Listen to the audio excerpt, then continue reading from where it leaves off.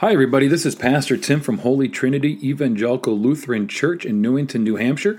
This is our weekly podcast of the sermon from the prior Sunday. Normally at this time, I've invited everybody to join us for worship at 8:30 and 11, but right now we're in the midst of the global pandemic, and so we are not having worship in our building at 8:30 and 11. Instead, you can find us online doing virtual worship using Zoom. You can find the information for all of that on our website at www.htelc.com. You can also like us on Facebook. And those are the two primary ways in which to find our links to have worship with us. So it doesn't matter where you are, as long as you have an internet connection, you can join us for worship. So thank you for listening. We hope that you find the sermon meaningful and purposeful, that it connects to your life and how you interact with the world. And most of all, it reveals God's infinite love for you and all of creation. So the first reading comes from Acts chapter 4, verses 32 through 35. Now the whole group of those who believed were of one heart and soul, and no one claimed private ownership of any possessions, but everything they owned was held in common. With great power the apostles gave their testimony to the resurrection of the Lord Jesus, and great grace was upon them all. There was not a needy person among them, for as many as owned lands or houses sold them and brought the proceeds of what was sold. They laid it at the apostles' feet, and it was distributed to each as any had need. The gospel reading comes from John chapter 20, verses 19 through 31. When it was evening on that day, the first day of the week, and the doors of the house where the disciples had met were locked for fear of the Jews, Jesus came and stood among them and said, "Peace be with you." After he said this, he showed them his hands and his side. Then the disciples rejoiced when they saw the Lord. Jesus said to them again, "Peace be with you. As the Father has sent me, so I send you." When he had said this, he breathed on them and said to them, "Receive the Holy Spirit. If you forgive the sins of any, they are forgiven them. If you retain the sins of any, they are retained." But Thomas, who was called the twin, one of the 12, was not with them when Jesus came. So the other disciples told him, "We have seen the Lord." But he said to them, "Unless I see the mark of the nails in his hands, and put my finger in the mark of the nails and my hand in his side, I will not believe." A week later, his disciples were again in the house, and Thomas was with them. Although the doors were shut, Jesus came and stood among them and said, "Peace be with you." Then he said to Thomas, "Put your finger here and see my hands. Reach out your hand and put it in my side. Do not doubt, but believe." Thomas answered him, "My Lord and my God." Jesus said to him, "Have you believed because you have seen me? Blessed are those who have not seen and yet have come to believe." Now Jesus did many other signs in the presence of his disciples, which are not written in this book. But these are written so that you may come to believe that Jesus is the Messiah, the Son of God, and that through believing you may have life in his name. The gospel of the Lord, the word of God for the people of God. Anyone know why we call Easter Easter? I actually had to look it up this morning, because it seems to make no sense, right?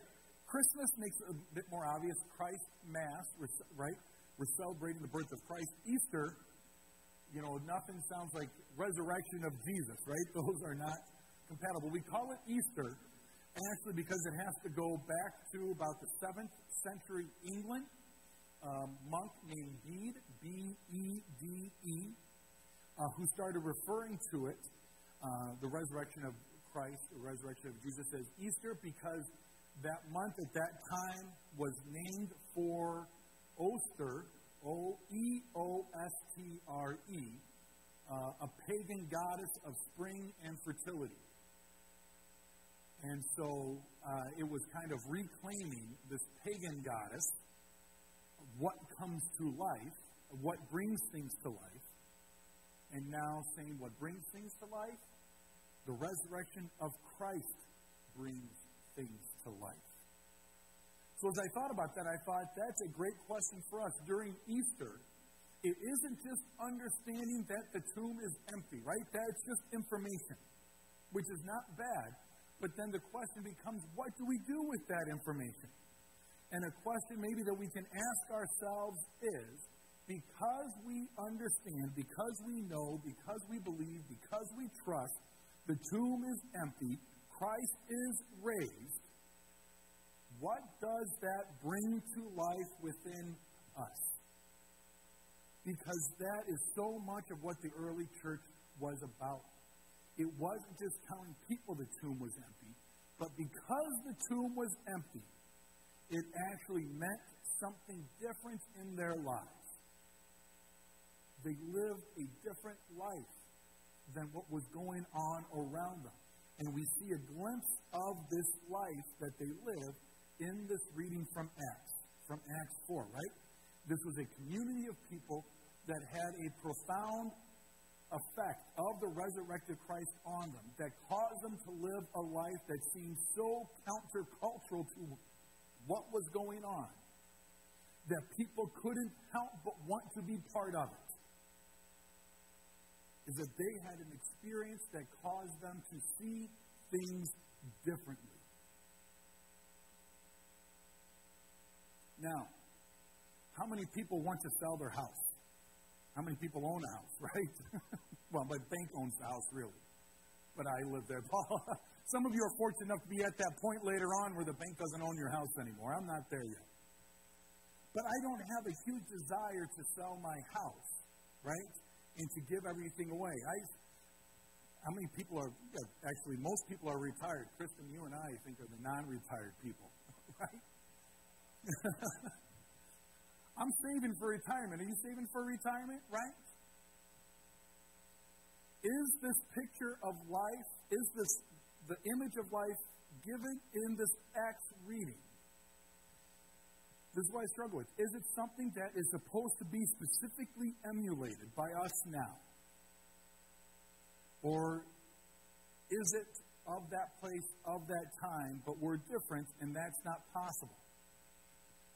We are different worlds, and I don't think it is fully possible to do that. And I don't think this reading is selected to say, everybody go sell your house. Give the money to the church, and let us distribute it. That's not what I'm here to preach. But what I am here to preach is to ask ourselves, what is coming to life in our lives because the resurrected Christ is alive, because the tomb is empty? There is a group of people that lived in a time and place in which that was possible. But let's be honest, it didn't happen to everybody back then, because we have other stories in the New Testament in which they would gather in people's homes and they still had ownership of it. So it wasn't something that everybody and anybody did. But it is true of this group of believers. But the question remains, what is coming to life within us because we know Christ is alive? How are our lives turned from being focused on ourselves to being focused on our neighbor? Because I think that is what made this group of early Christians different than the culture around them. It wasn't simply about how am I impacted by this, right?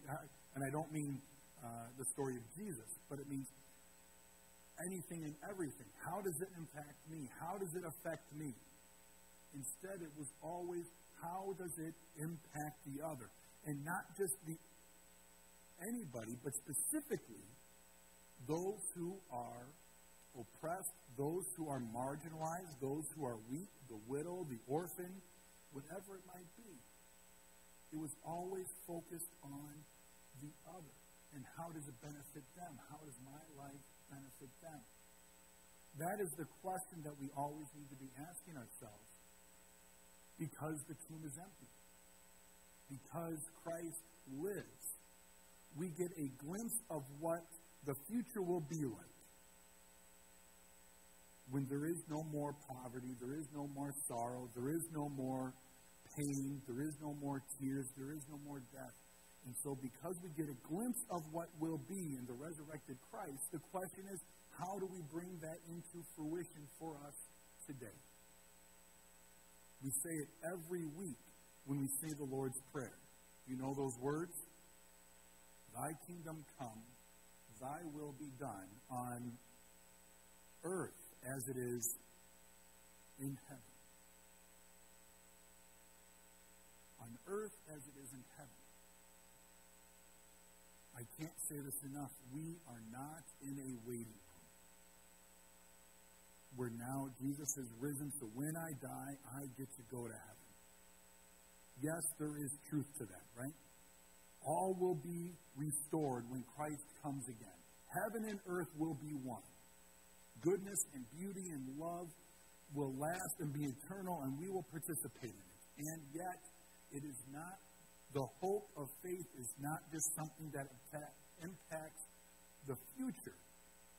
It is something that impacts us today in the way we view the world, the way we interact with the world, the way we live in the world. Is that we ask ourselves, what is coming to life within us that will benefit the other, right? I love the quote. I don't know who it's by. The meaning of life is to plant a tree of which the shade you will never get to enjoy. Right? Plant trees of which the shade you will never get to enjoy. To me, that is what it means to understand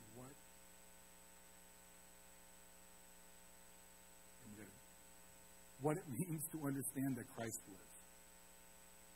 That the tomb is empty. To plant trees of which the shade you will never get to enjoy. And maybe in a way it means you enjoy shade of trees that other people planted. Do you see how that works? It's not about what do I benefit from it. What do others benefit from it? And then how do I benefit from others as well? That's the hope of the risen Christ. That's the hope